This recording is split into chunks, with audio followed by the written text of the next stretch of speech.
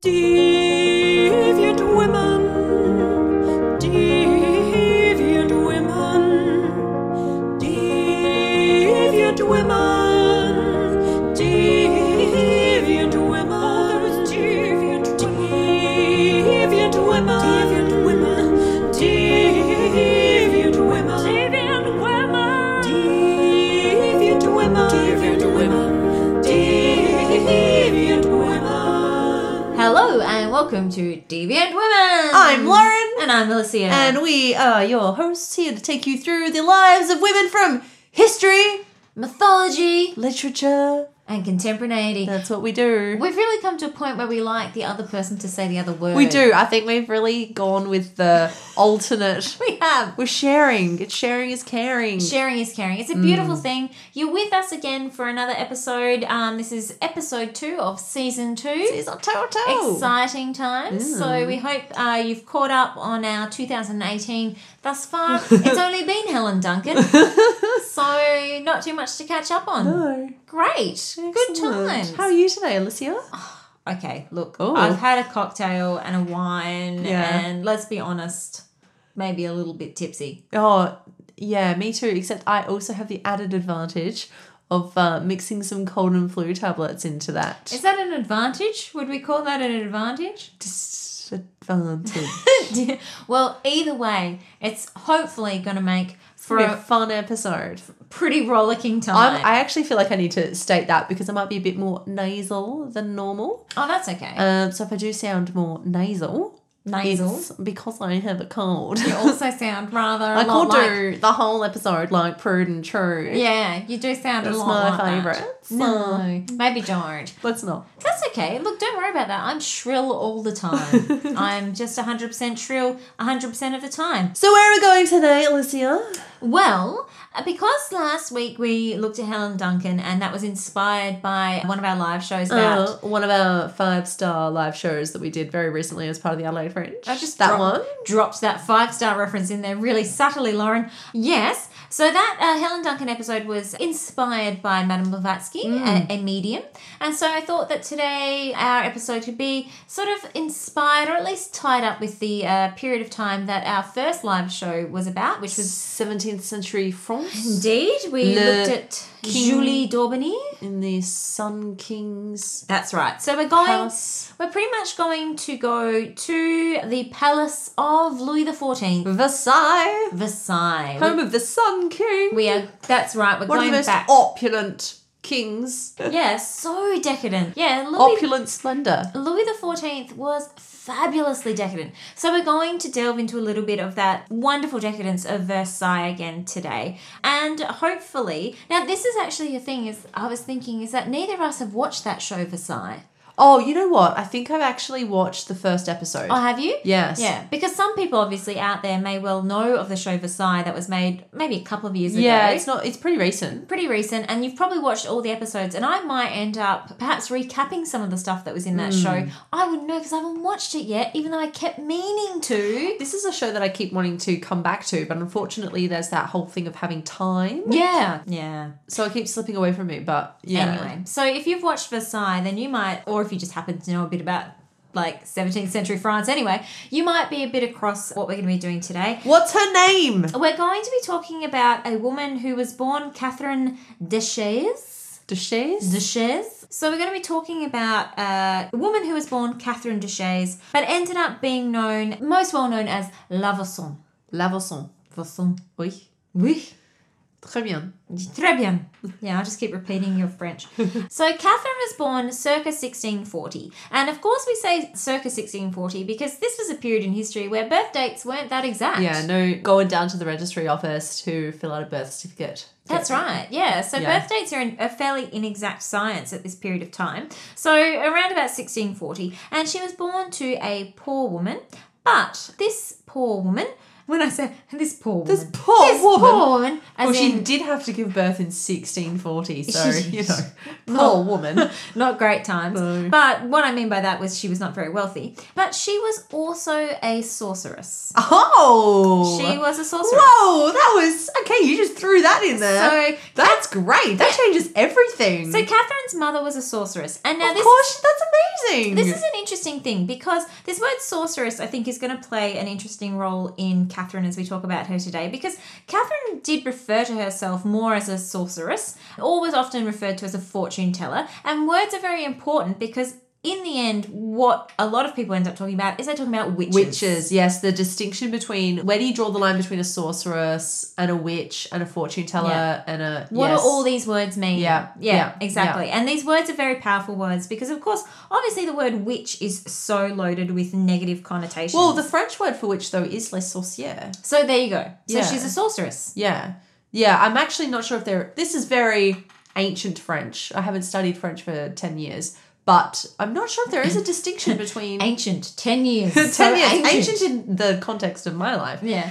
I'm not sure how much of a distinction there is between witch and sorceress. Well, maybe there's somebody out there that could look it up and get back to us and let us know. Hopefully. Some expert in the difference in words. The etymology between witch and sorceress in France. Etymology is such a fun thing. I know, I love it, but I'm such a nerd. Let's not get distracted by it right now, though. Okay. Okay, sure. So her mother was a sorceress. So her mother was a sorceress. And her father was a hamster. Oh, Monty Sorry. Python references. Where are we going? No Monty Python references. And what this did mean was that from a very young age, she did learn a few tricks of the trade. So Yeah. even from the age of 9, she started to learn fortune telling as a proper trade. Yep. So she started out quite young. Now, obviously, she carried on doing this, and we'll skip ahead because, to be honest, it's France in the 17th century, and she wasn't a particularly wealthy person, so not much of her life is documented. Of course. Because that's what Why happened. wouldn't it have been? That's what happened. If you're poor, and why would this be written down? So we'll skip ahead to probably what's the next most important event in her life, was her marriage at the age. Oh my god, I was going to sarcastically say her marriage at, let me guess, the age of 17. Well, no, she was 20, actually. 20? She was around Over about the 20. hill, my Yes, God. That's right, for a 17th But century of course it person. was her marriage. What other major life event that's worth documenting happens in the life of a young woman? Not a lot. A peasant to tell you woman the in truth. France. No. So she was married at roughly the age of 20. And again, we can't say for sure because dates and ages, they were all very vague at this point of history. But she was a young woman. She was a young woman and she was married off to an Antoine Montvoisin. And this is where she gets the La Voisin Voisin. that she becomes known by later in life. And he was basically a merchant. He was a jeweler and a silk merchant, but he was not a very good jeweler or silk merchant. Wasn't a good jeweler or silk merchant. He sucked. He was quite bad at it. So he had a shop in Paris, but Was it a shop on a bridge? I like to imagine all merchants in Paris in the 17th century as having their shops on bridges. I think it was in Pont Marie. Is that sounds Pont! That's Pont's a bridge! Pont's a Holy bridge. shit, it is a bridge! Yeah, when you Yes! when you said that, I was like, I'm pretty sure his shop was in Pont Marie, Oh my God. and Pont is was on a is bridge. a bridge. Yeah, so there you go. He had a shop on a bridge. That's excellent. That just totally fills in my fantasy. Good. I'm pleased that I I'm could ready do that to for you. continue. Good. So he had a shop on a bridge, but he sucked at being a silk and jewel merchant. So he went bankrupt really early on.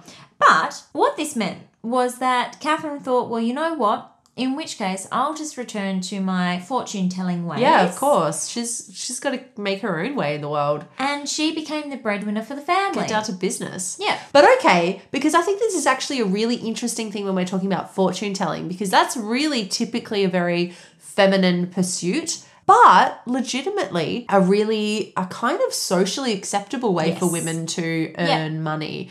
Because I imagine otherwise her options are probably working in a laundry or working as a maid. And so fortune telling is really comfortable. Yes. You get to be sitting in a lovely chair, Well, talking to people all day. Because her husband sucked so much at being a silk merchant in his shop, she basically turned his shop Into her fortune into telling her shop. parlour, Yeah. into her fortune Way better than telling working parlour. in a laundry Yeah. or something like that. So, she turned it to her advantage, and rather than being a devastation that sent the whole family to the poorhouse, she managed to actually become pretty much the breadwinner of Yeah. the family. Yeah. Because it takes quite a lot of business acumen to be as successful, to have her own business. And this is the thing that's like, so many women would have been so capable of being entrepreneurial and being independent business people, but they're just not given those opportunities because they can't have a trade. And essentially, being a fortune teller kind of is like a trade. Oh, definitely. You know, there's a lot of skills that you need to learn. You need to learn how to work with people really closely and how to like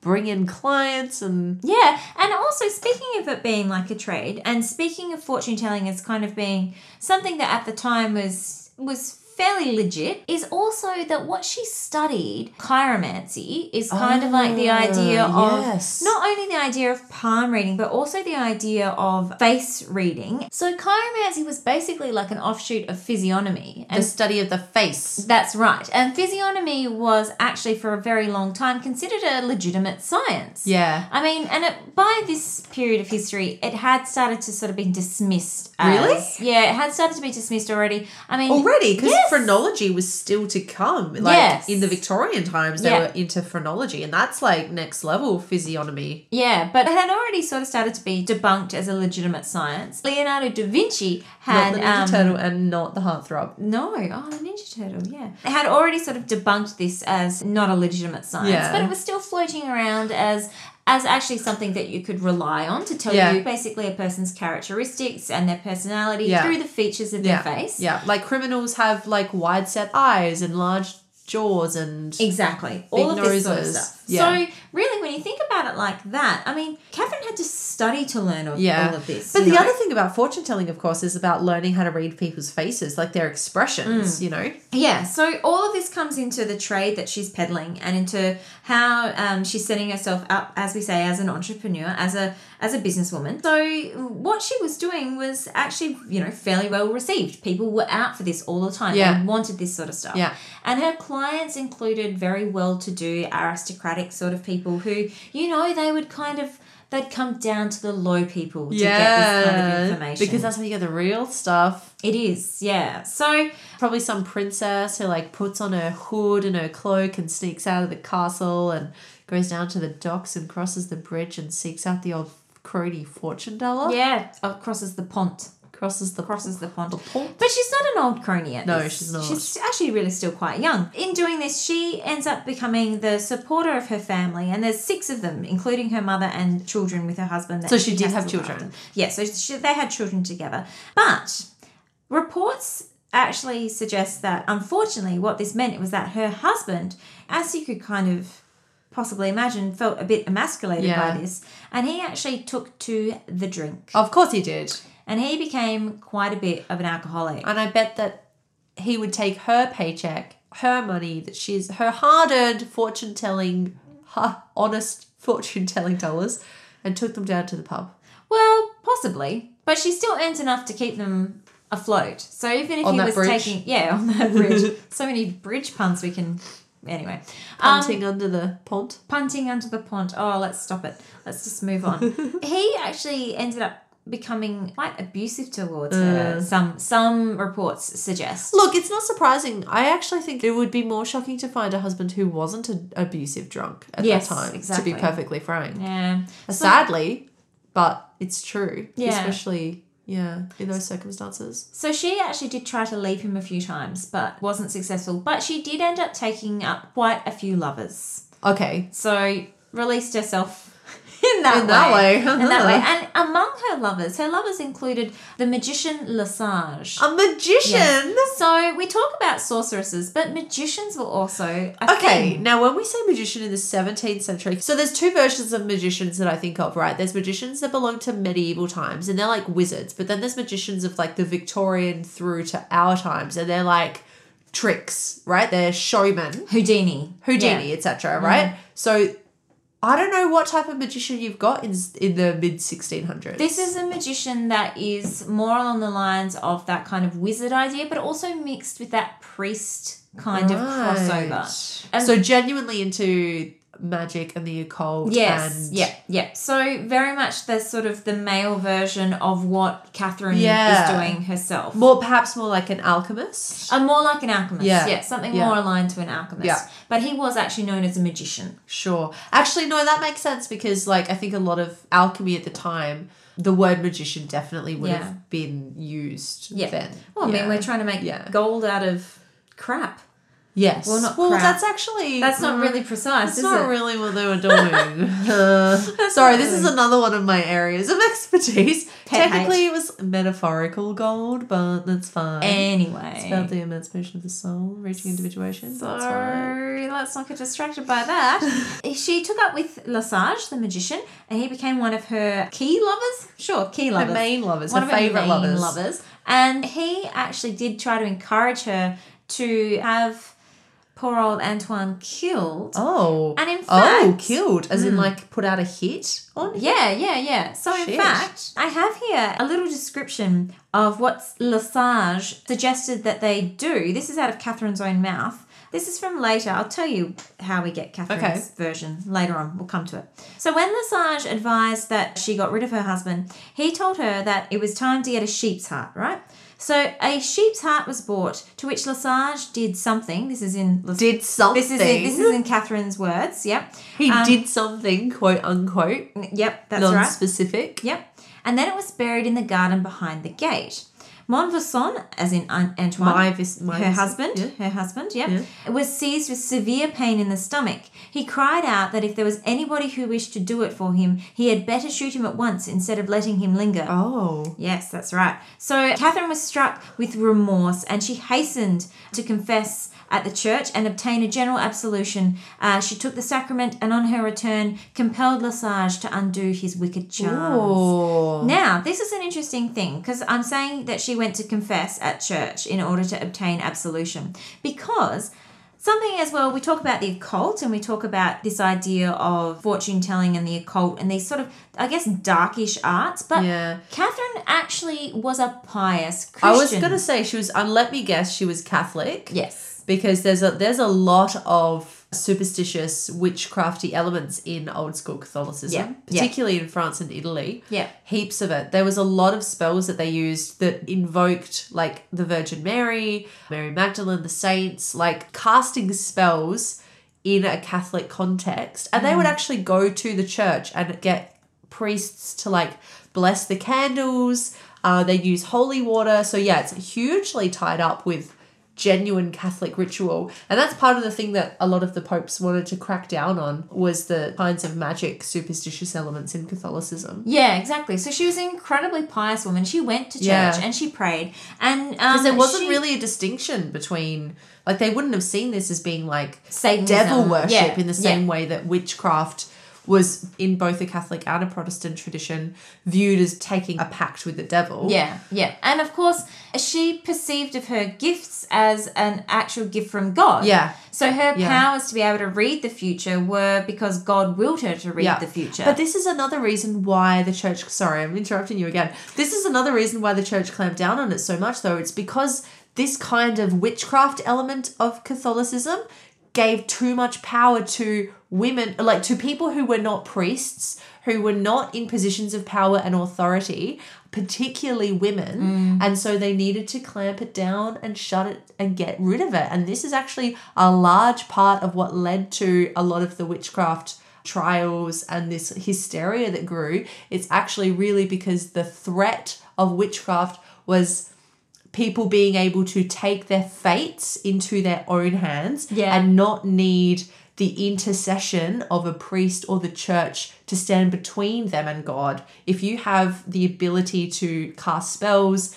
or practice magic in a godly way, then you have the power of God at your own fingertips. Yeah. You have no need for the church, which means you have no need for what the church tells you to do. Yeah, you got no need for the patriarchy. Yeah. My friend. That's right. Because, of course, women at the time were so much their power was tied up with the men in their family and or the men that they married. And power was something that was out of their grasp. And magic, this idea of magic, is something that appealed to them as a way to get power, as a way to actually be a powerful person who had agency and had control over their own Exactly. life. And, of course, related to that as well is also the idea of she became a midwife too. Of course she did. And of course she did. This is something else as well. So we talk about, magic and what we think of as witchcraft, what we can kind of call quote unquote witchcraft was a way of finding agency and power. But midwifery was also one of those things where women could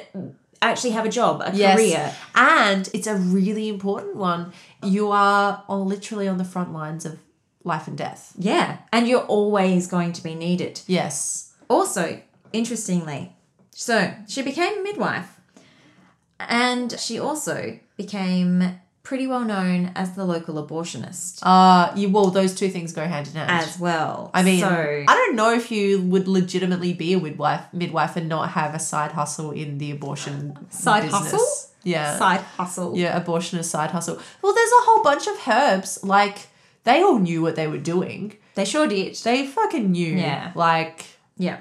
So this led to her gathering quite a bit of fame and fortune. She became really rather well known and she became, as I said, she had a lot of aristocratic clientele and she became really quite wealthy. And she was known for having quite flamboyant sort of parties. And the other person that I forgot to mention when I was talking about her lovers, one of her lovers was also the Parisian executioner.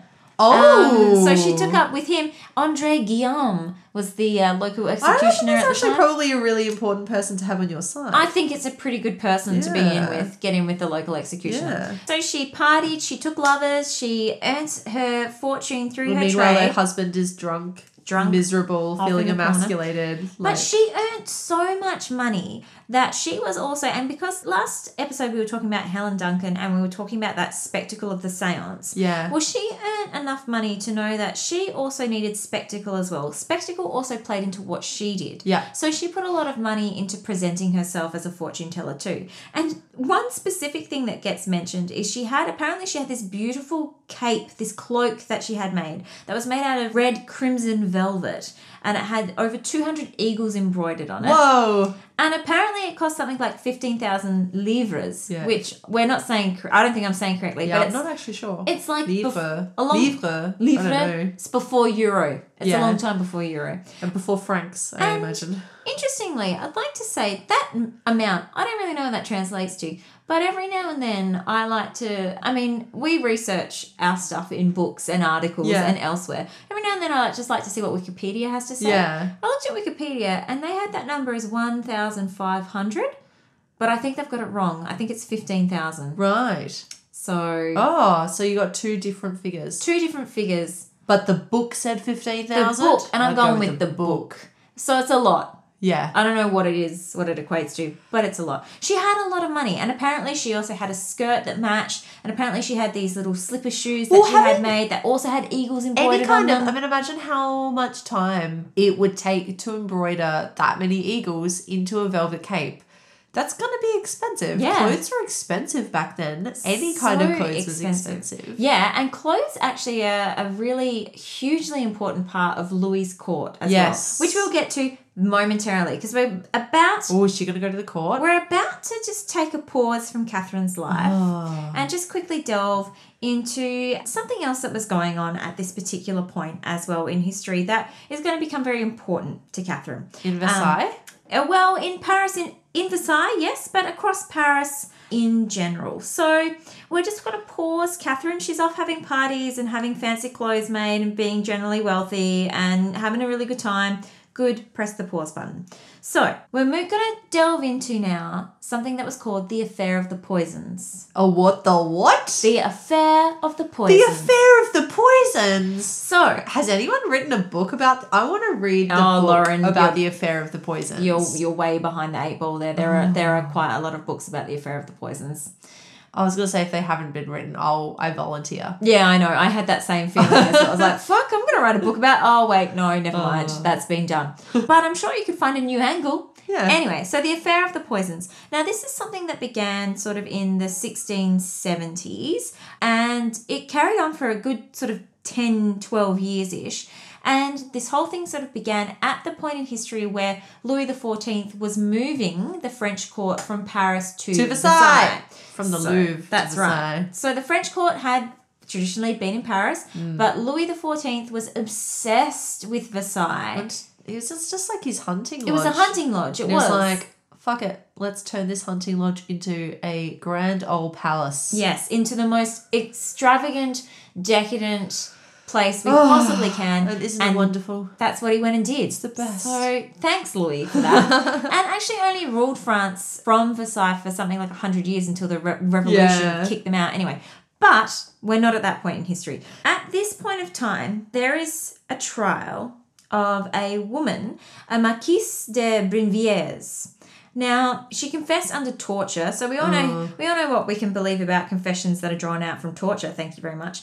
But she confessed through water torture, which is the kind of torture where... they dunk you. This was the one where they would force feed you water. Oh, no. And you'd have to keep swallowing and swallowing and swallowing water and constantly have the sense that you're drowning. Oh, no, that's the worst. So it's not happy times. So no torture is happy times. No, exactly. That's so terrible. No wonder she confessed. But anyway, she confessed under torture to poisoning her father and her two brothers, and also to attempting to poison her sister and her brother-in-law. This came out that she had killed her father and her two brothers through poisoning, right? And before she was put to death, she lamented that it was pretty unfair that she should die, considering that everybody else was doing this as well. And the officials pretty much went, Oh, everybody. Oh, really? Oh, fuck. Everyone. Well, then. Okay, that's problematic. So, this is how fucking witch trials get started, man. that's right. So, rumours then started to spread like wildfire, and poisonings as well started to spread like wildfire. So poisonings and rumours went right. Is it because like I imagine that there's just like a bunch of miserable housewives with these loafish drunken husbands, and then they hear about this trial and this woman has said everybody's doing it, and they're like, everybody's doing it, eh?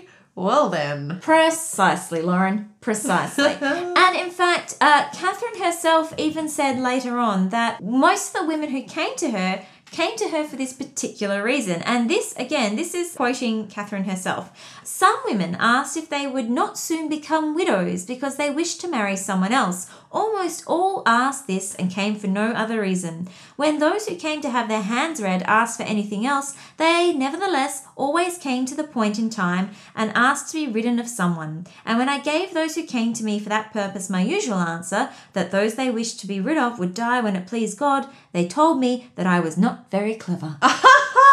So basically they're all like, oh, I really want you to read my fortune. I'm really hoping that you're going to tell me that my husband will die very soon. Wink, wink, nudge, nudge. Yeah. Isn't my husband going to die soon? And then she's like, only when God wants him to. And Yeah. they're like, fuck you. That's not what I want to hear. They're like, could have figured that out for myself. Thanks very much for nothing. Thanks for nothing, lady. But this pretty much did actually become, and often they were known as inheritance poisons. So they were poisons. So they were poisons that you went out and purchased so that you could kill off whoever stood in the way of your inheritance, basically. So you could be rid of them. So it became this real power struggle of people trying to poison off everyone that they could possibly poison off. And it became a really, really lucrative business. Oh my God. That's amazing. I can't believe I didn't know about this.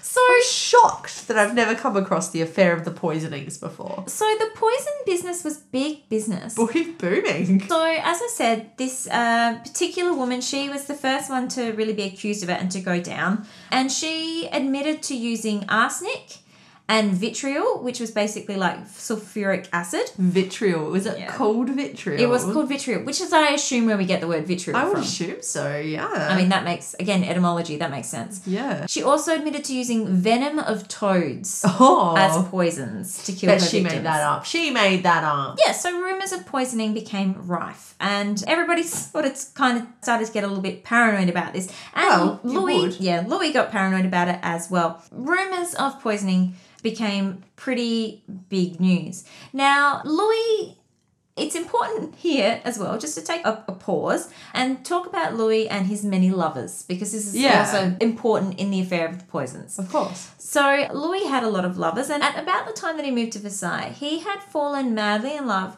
with a woman called Louise de Vallière. And this was his first mistress. Now, as the king, he had a wife, right? Wait, his first mistress? This was How his old was he? This was his first declared mistress. Oh, okay, sure. Now, Yeah. declared mistress is an actual genuine title. Really? This is a thing you actually get to be. So, Wow. Louis had a wife, of course. He was married to Maria Therese of Spain. Yeah. And that's his wife for his For heirs. his children. And also for his connection to Spain, Yeah. to bolster up his connections to other countries, etc., etc. Yeah. Maria Therese is his The official legitimate wife. official wife. Yeah. But he also gets to have himself his course. second wife, his mistress. Whereas if you're Louis XIV, you also have 1,000 other mistresses. But anyway, But you have your main you have your mistress, main your lady, bae. your declared mistress. Your And so favourite. Louise de Vallière became his first declared mistress. And he pretty much fell in love with her at the same time that he was falling in love with Versailles and moving the court there. But I'm not entirely sure why this happened, but at one point she left him and went Yeah. elsewhere. She Not- probably had another lover of her own too. Probably. Or probably a husband as well. Yeah. Her own husband. She was only 17 as well, I should say, Okay. when she started up as his mistress. But he begged her to return and come back to him, and eventually she sort of did. And so there would have been quite a lot of women who hated her and wanted her dead, right? So we're thinking about poisoning, we're thinking about who wants who dead. So while she was away, the king moved on to a Madame de Montespan, right? Now, Montespan was known for being quite a beauty, obviously, because, I mean, that's what a king's looking for. He can. Yeah. But she was also known for being exceedingly intelligent Yeah. and exceedingly witty. Good. Now, wit, Excellent. Wit was such an important thing in the court. Oh, in the court it was beauty and then wit. That's Yeah. really all that's required Or of you. actually, the other way around. Wit first. Yeah, wit true, Was even, actually. Wit was even more important than Yep. beauty. Yeah. If you were witty, then you went straight to the Because you want to top. make them all laugh while You you're do. playing your cards. You do. You want to make You an do? impression. So Montespan actually sort of ingratiated herself with the Queen, became rather friendly with the Queen. Marie Therese. And yes, Marie Therese. Before she went, she also ingratiated herself with La Vallière. Oh, yeah.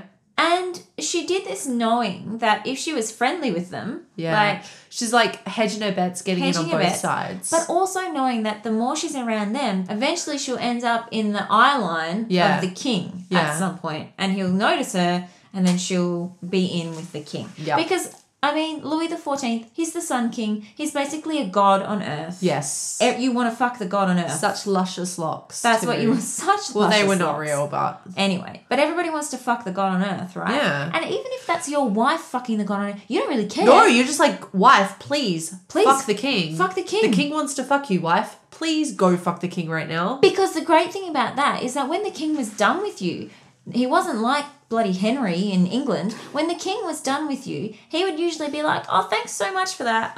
Look, I really enjoyed Here, our time together. Have this manor house in You the were really countryside. look. It didn't work out between us, but like if you'd like to be a duchess, yeah. Have some titles. Here's, I've got some land. You can have this. Look, I'll give your husband you basically got a some- promotion. Yeah. You slept with the king, and if it didn't work out, you got promoted. Yeah. That's basically what happened. It was a win-win situation.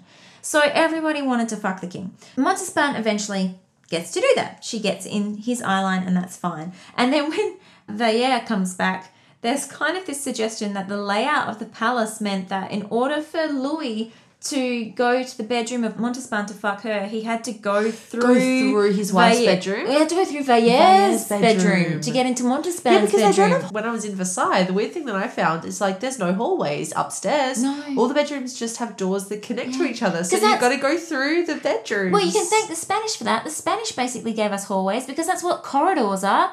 Yeah. Corridor. It's a Spanish word. Oh. They gave us hallways. Before that, it was just rooms connected Just to rooms. yeah. Anyway, he would have to go through her bedroom to get to Monty. It'd be like, oh, sorry, hey, So how you doing? bye. Just off to fuck Montespan. See ya. Oh. Awkward. So Montespan was an incredibly jealous woman. Oh, yeah. So Okay. jealous. And she didn't like the fact that Louis, even though he's married to a queen and she didn't like him having other affairs with Because other you women. accept the queen, though, because you know that that's their duty. They have no Yes. choice about that. They have to be married Yeah. to the king. But if you're the main mistress, you assume that that's the same thing as you having a relationship, because it's like, well, I have to be married, but I choose you. Yeah, And that's exactly. supposed to be your real relation, like the Yeah. one that you are actually genuine about. Yeah. So I would actually, in her position, I would be more jealous of another lover than I would of the queen. Yeah. And rightly so, because he's come to you for something that he's lacking in his Yeah. relationship with his And the only wife. thing that's really fucked up about that is that the queen can't do the same thing. Because she's stuck in a loveless marriage, only she doesn't get quite so much freedom. No, in taking because lovers. you can't take the risk that she's going to have somebody else's kid. Even though they did. Yeah, but but that's a risk, it's man. much more of a risk. So, what happens next is that Louis takes on another mistress as well. So many. I know. bloody mis- What is this, a harem? Yes, pretty much. He takes on a woman called Fontange. Fontange. Fontange. I'm sorry, French people. And funnily enough, she was the opposite of Montespan, because Montespan was famously witty and Fontange was famously fucking Dull. so stupid. Oh. So stupid. But I bet all the others had a really great time making fun of her. Yeah. Oh, that's awful. Yeah, well, she was described as being as dull as a basket, I think. Dull as a basket. That's pretty much how she was. That's Yeah. funny though, because baskets like actually are kind of spiky.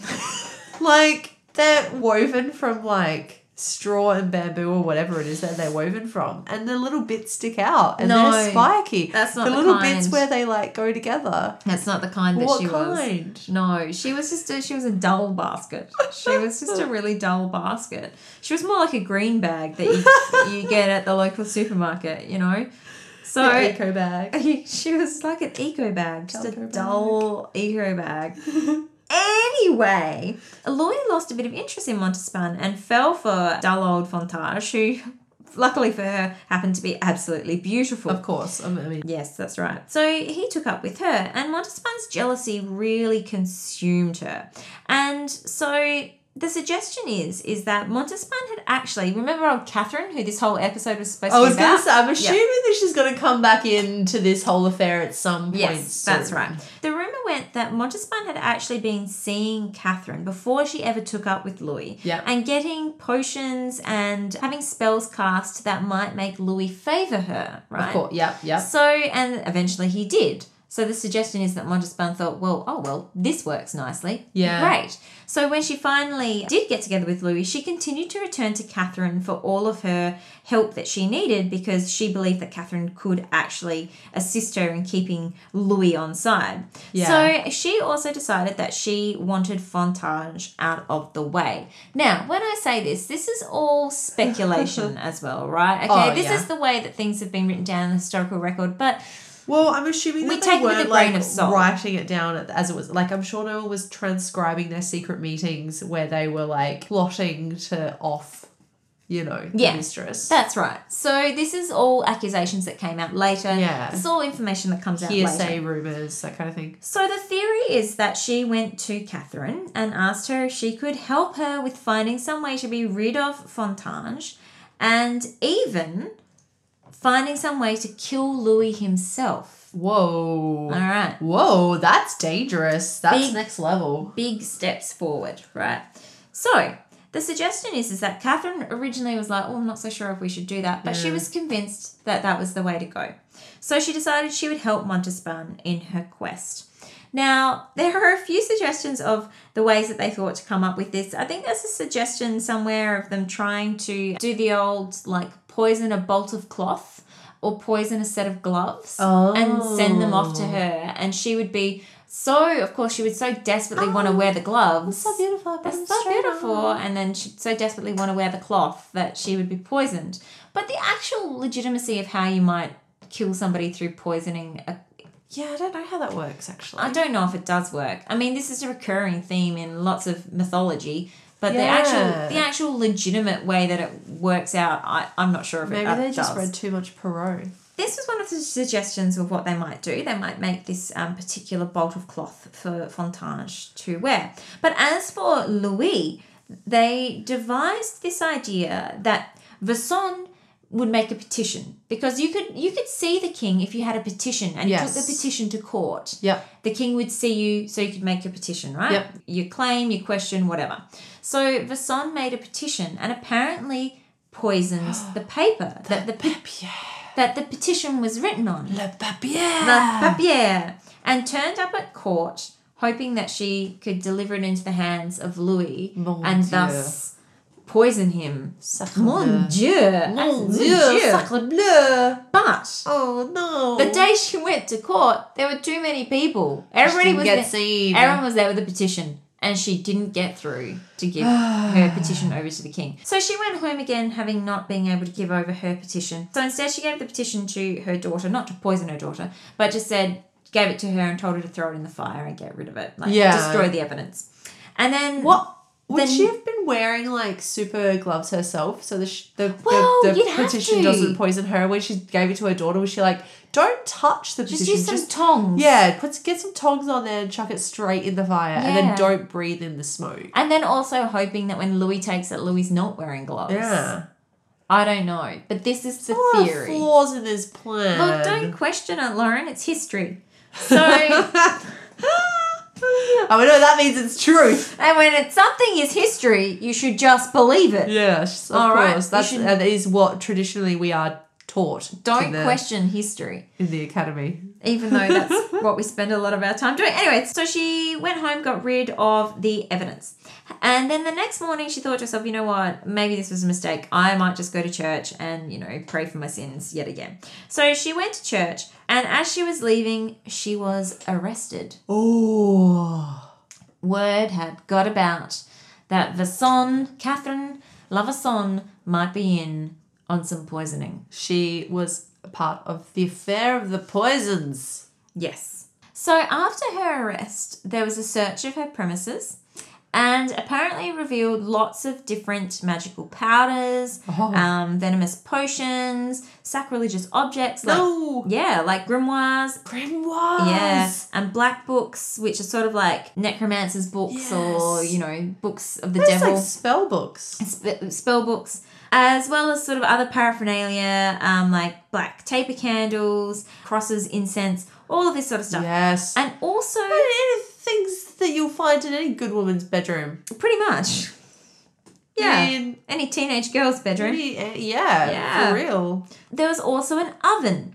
And What? Yeah, there was an oven. I know, most Houses people- have ovens. Yes. Like I know, that sounds true, doesn't it? Like, a lot of houses have ovens. But apparently, this oven was a bit of a mysterious oven because it was outside in sort of like a bit of a garden pavilion, like it wasn't in the house itself.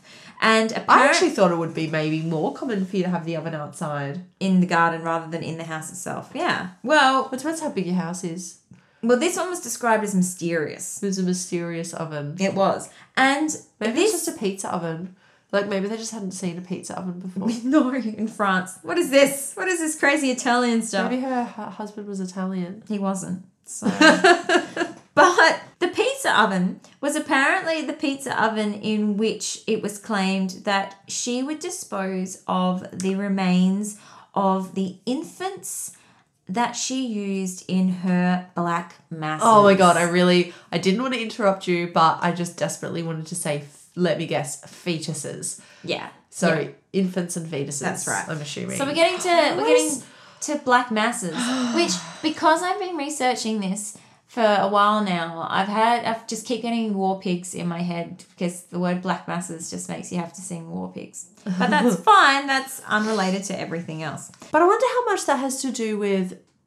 You did say that she was a practicing midwife, and this is a very common accusation against midwives because, of course, look, midwifery was not an exact science back then, and childbirth was extremely dangerous, and a lot of grieving husbands, it was very easy to point fingers at midwives as being to blame. And of course, this association you make from that is, well, if they're killing all of these babies, what are they going to do with them? It must be for the Black Mass. Yeah. So thus, all these women must be witches. And it's just this cycle that kind of perpetuates. Well, apparently there were hundreds and hundreds of bones found in her backyard. For real, though? Yeah, well, again, for real, how do we know? This is what the records show. Yeah. And that these obviously were the remains of the children that she had either aborted, yeah. but there was also, around about the same time, there was a bit of hysteria, and there was sort of like a brief affair where children went missing. And there was like this hysteria around all of these children that went missing. And lots of women like Catherine were accused of having abducted children. In fact, there was even one claim that she set up, and again, the historical evidence for this is slim. This is mere hearsay. That she set up a home for single mothers solely so she could take their children and put their children and kill them and use them in her black masses. So with Catherine, I mean, I've actually just been kind of going on the basis that I usually do, which is that she was just a woman who was like very entrepreneurial, good at fortune telling, bit of like maybe herbalism and midwifery and abortion on the side, because that's what you kind of do to make a living.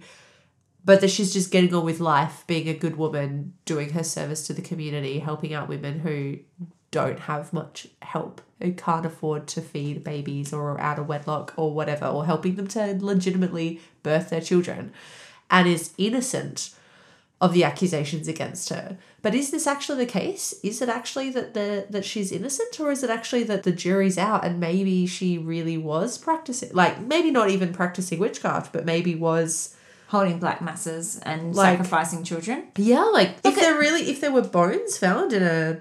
But if there were bones... Because if you're aborting, the level of abortion that a midwife would be helping you with is not when the fetus would have bones yet. Like it wouldn't be, you know, the herbalistic abortion, the type that they did back then. It's not surgical. We're talking about like before the 3-month mark here. That's interesting you should say that, because also in the court documents is the suggestion that one of the other people who was a witness in... Because we've gotten to the point where she's arrested, right? So she's going to trial. So in the trial, a question was asked of how she would perform her abortions on women. And one of the witnesses said that she would basically use water in a syringe and everything depended on the way that the syringe was used. And the question was asked up until what stage of the pregnancy could she do that? The answer was given that really up to any time, especially if the person who was asking was aristocracy or was a person of quality who needed to preserve their honour. As long as she could feel the baby moving before using her remedy, she will make the baby come out and baptise him or her. Then she herself brings the baby in a box to the gravedigger, to whom she gives a coin of 30 cents in order to bury him/her in a corner of the cemetery without telling the priest or anyone else. Right. So that's actually quite different. But this is somebody else's accusation against her. All right. Yes. So again, it's hearsay. It's hearsay. But if she was able to do that up until a point later on in a pregnancy, then it might account for why she had so many bones in the backyard. Yeah, but because that's abnormal. Yeah, but even if she had bones in the... But, I mean, the question is, did she even have bones in the backyard? Yeah, they may not have... I mean, this is still just an accusation. Yeah, absolutely. And because the thing was is that at this time, all of these women were being arrested, right? Yeah. So everyone who was a midwife, everyone who dabbled in fortune telling, all these women were being rounded up and arrested and charged with witchcraft. And I mean, they weren't all friends with each other. Heaps of them were enemies, and also because they were competition with each other. Yeah. And Catherine, one of her arch rivals was a woman named Marie Bosse, who was also a fortune teller, a sorceress, etc., etc. And when they were all basically rounded up, they ratted on each other. She ratted on her and like put these accusations out against her because it was basically her arch rival. Yeah. So again, the question of, you know, where the truth lies is it's a very, very thin line of truth. And also what happened was, of course, with a lot of these women, they were tortured in order to admit to things that they probably really hadn't done. Yeah, and it's all escalates as well. Like as soon as the finger starts being pointed anywhere near you, you've got to like get it far away from you as possible. So, of course, you're going to keep amping up the level of evidence against someone else. Of course, you're going to make it seem like, no, but she is so much worse than me. She has bones of babies in her backyard. Like, I mean, that's natural. Yeah. That it's a self-defense thing to cast everybody's eyes elsewhere.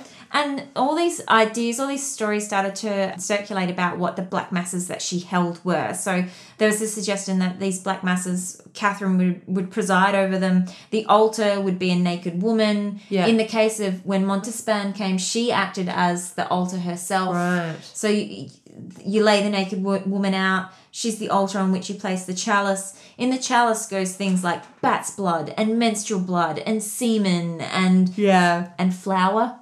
Flour. And flour. Didn't see that coming, did You gotta you? thicken it up. Got to thicken up with something. Coagulate it. But this was also when the infant's throat would be slit Oh, and the fuck. infant blood would be poured into According the chalice. to... According to some. Yeah. According to some. So this was what the Black Mass was. And because it was still a mass, it was still tied up with Catholicism. Yes. It was like the dark version Yes, of what the you would go to inversion. the... It's the inverted mass, Exactly. yeah.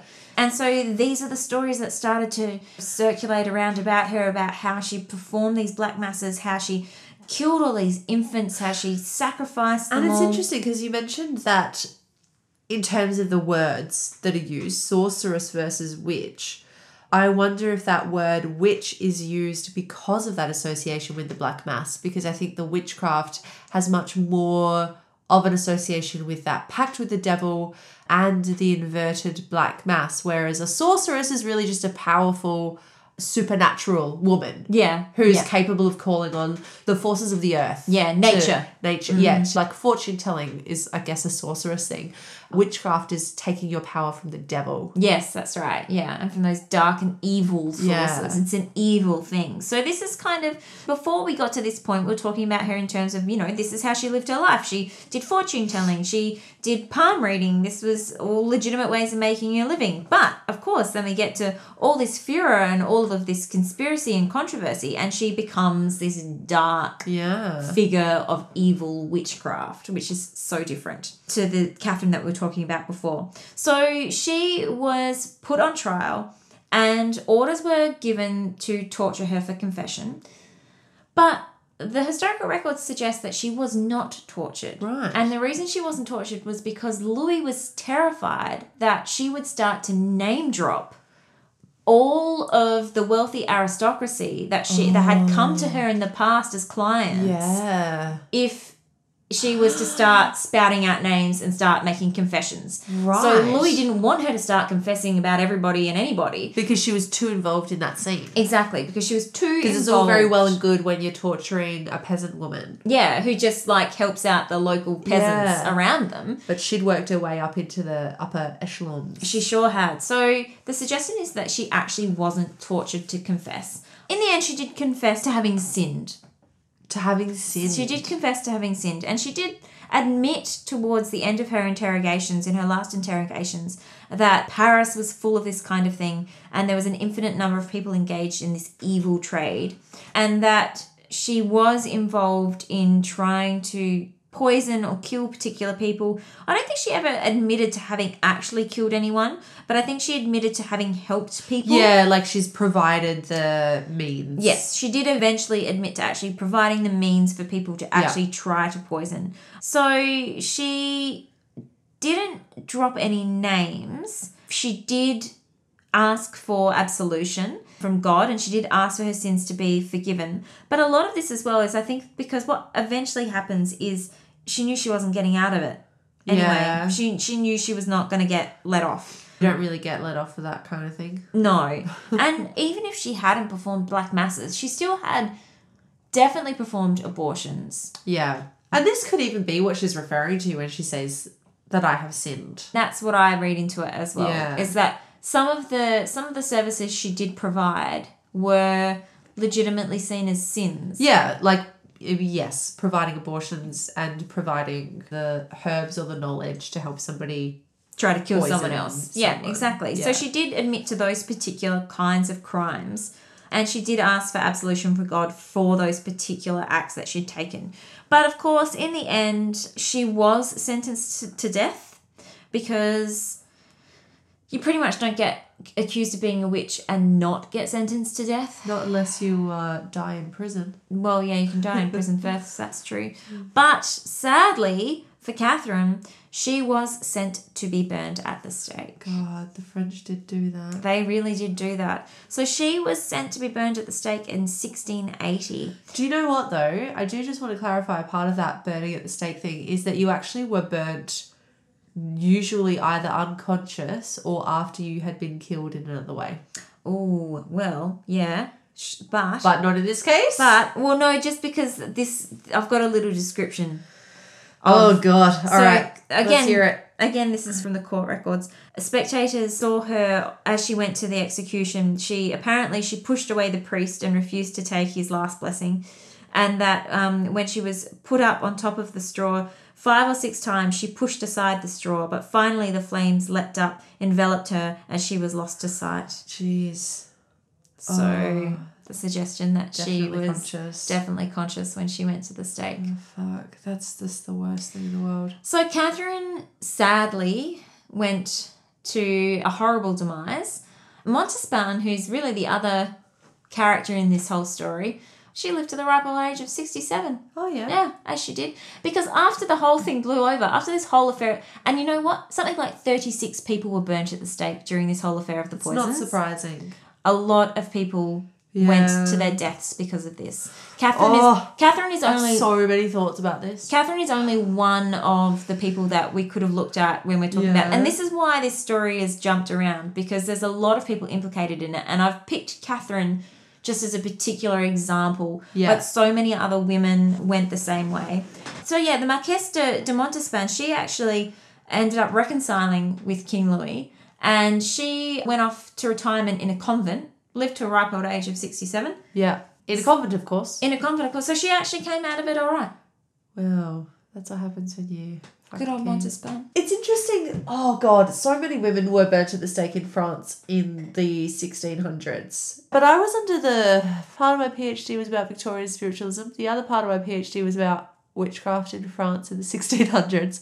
That was actually a tricky thing when I was writing the book, is because everything that I read suggested that the women were at least given some kind of drug so that they wouldn't be completely conscious when they were tied to the stake. Well, I mean, she could have been given a drug and still pushed the straw out of the way. Yeah. I don't know. Actually, now that I'm thinking about it, perhaps not. Perhaps she was... That's awful. That's horrible. I can't think of anything worse. Maybe let's not dwell on it. Let's just stick our heads in the sand. This is the thing, though, isn't it? Because it's a perfect example of women taking too much agency, taking too much power, being too entrepreneurial, being too able to get by in the world by themselves. And the witch, because we've talked about this a lot. Yeah. Lauren and I talk about this a lot. We talk about witchcraft a lot. Oh, we do. We do. And this idea of the witch has been sort of taken back as this very powerful, empowering kind of idea, because it really actually was about women being able to find their own way of getting by in the world. Yeah. It really legitimately was. About having agency and about having the ability to have your own money and make decisions about your own life and not relying on a husband. Yeah, yeah. So in that regard, when we think about Catherine, when we think about the first part of her life before she got tied up with this affair of the poisons, that's really what she was doing. Yeah. But unfortunately, I mean, if she really was procuring poisons for people, then look, it's not like we could put her on a pedestal and say, yeah, it's an empowering, like, you know, like helping people poison their husbands is like pretty dubious. It's not a great thing to do. But we don't know whether or not she really did do that. No, we don't. I know. I agree. And because she herself said that she didn't really believe that she had any power over whether people would live or die. Yeah. She legitimately believed that was in God's hands. Yeah. So it is a really difficult story to tell, because her story starts to get changed, and it starts to change and morph when it comes to the trials. And unfortunately, the trials were written by male transcribers. They were. And also, they end up being the only places, the only documents where we find these people existing. That's right. Okay, so even if you've got a transcriber in the courtroom, it's still being filtered through. It's coming from the torture that has occurred in the prison beforehand, and it's coming from Like, even if you've got the verbatim words of the victims in the stands, like, that's not their real story, even when it gets to that point, because they've still been through so much of a traumatic process to get to the courtroom in the first place that it's so hard to uncover what the truth was and what was actually happening, because no one could write for themselves. No one was there. Well, they that's couldn't it. tell their own stories. And the only reason that this much is documented about her is because she went to trial. Yeah. If she'd just gone on to live her life happily telling fortunes and done that to a ripe old age supporting her family, we would know nothing about her. She only exists in historical records because she went to trial, because she was arrested, because all of these fanciful tales, well, if fanciful, we don't know whether they were true or not, but because all of these rather exciting and elaborate and dramatic stories started to circulate about her, that's the only reason she exists in the historical record.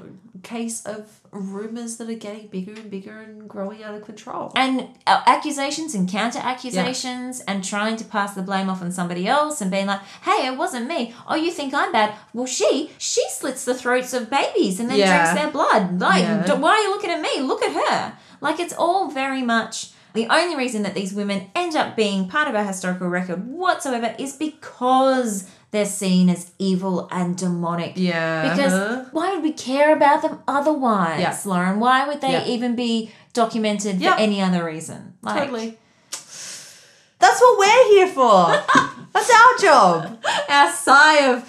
This is why we're feminist revisionists. To try and tell the stories that actually... to dig up these stories and try to give them new light and try to uncover what's missing in between, read between the lines and, you know. But, you know, the story of a rags to riches story of a young girl who moves to Paris, becomes a fortune teller and then lives a happy life. Doesn't exist. That's... it's not best-selling material. No. So there you have it. That's Catherine Levasseur. That was a great story, though. I didn't know about the Affair of the Poisons, which is surprising. So I feel like now I should watch Versailles because I feel like this would be definitely something that gets covered in that. Surely. It has to get covered in should that. watch it. Because there's so much there. And the reason I wanted to talk about Catherine was because Louis and his lovers, they get a bit of airtime. Yeah. You know, you can find out a lot about them elsewhere. So hopefully Catherine was a bit of a new figure to add to the mix. So thank you for coming on this journey with us once again. It's always a journey. It is. Back in time. Through the mist of time. Hopefully you'll come on a journey with us again in another 2 weeks when we have our next episode. In the meantime, you could journey through time. You could journey into the past and catch up on all of the episodes you missed. Yeah.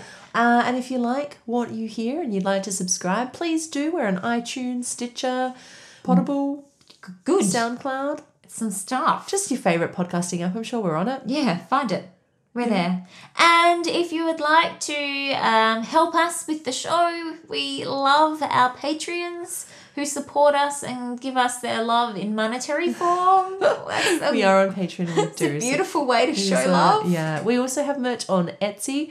And if you want to follow us on the social medias, you can find us on Twitter. We are @DeviantWomen. You can like us on Facebook. And we've recently joined Instagram. So come and join us on Instagram. Hooray. And I think that pretty much wraps us up for this week. It certainly does. Thank you once again. And we'll see you next time. See you in a fortnight. Bye.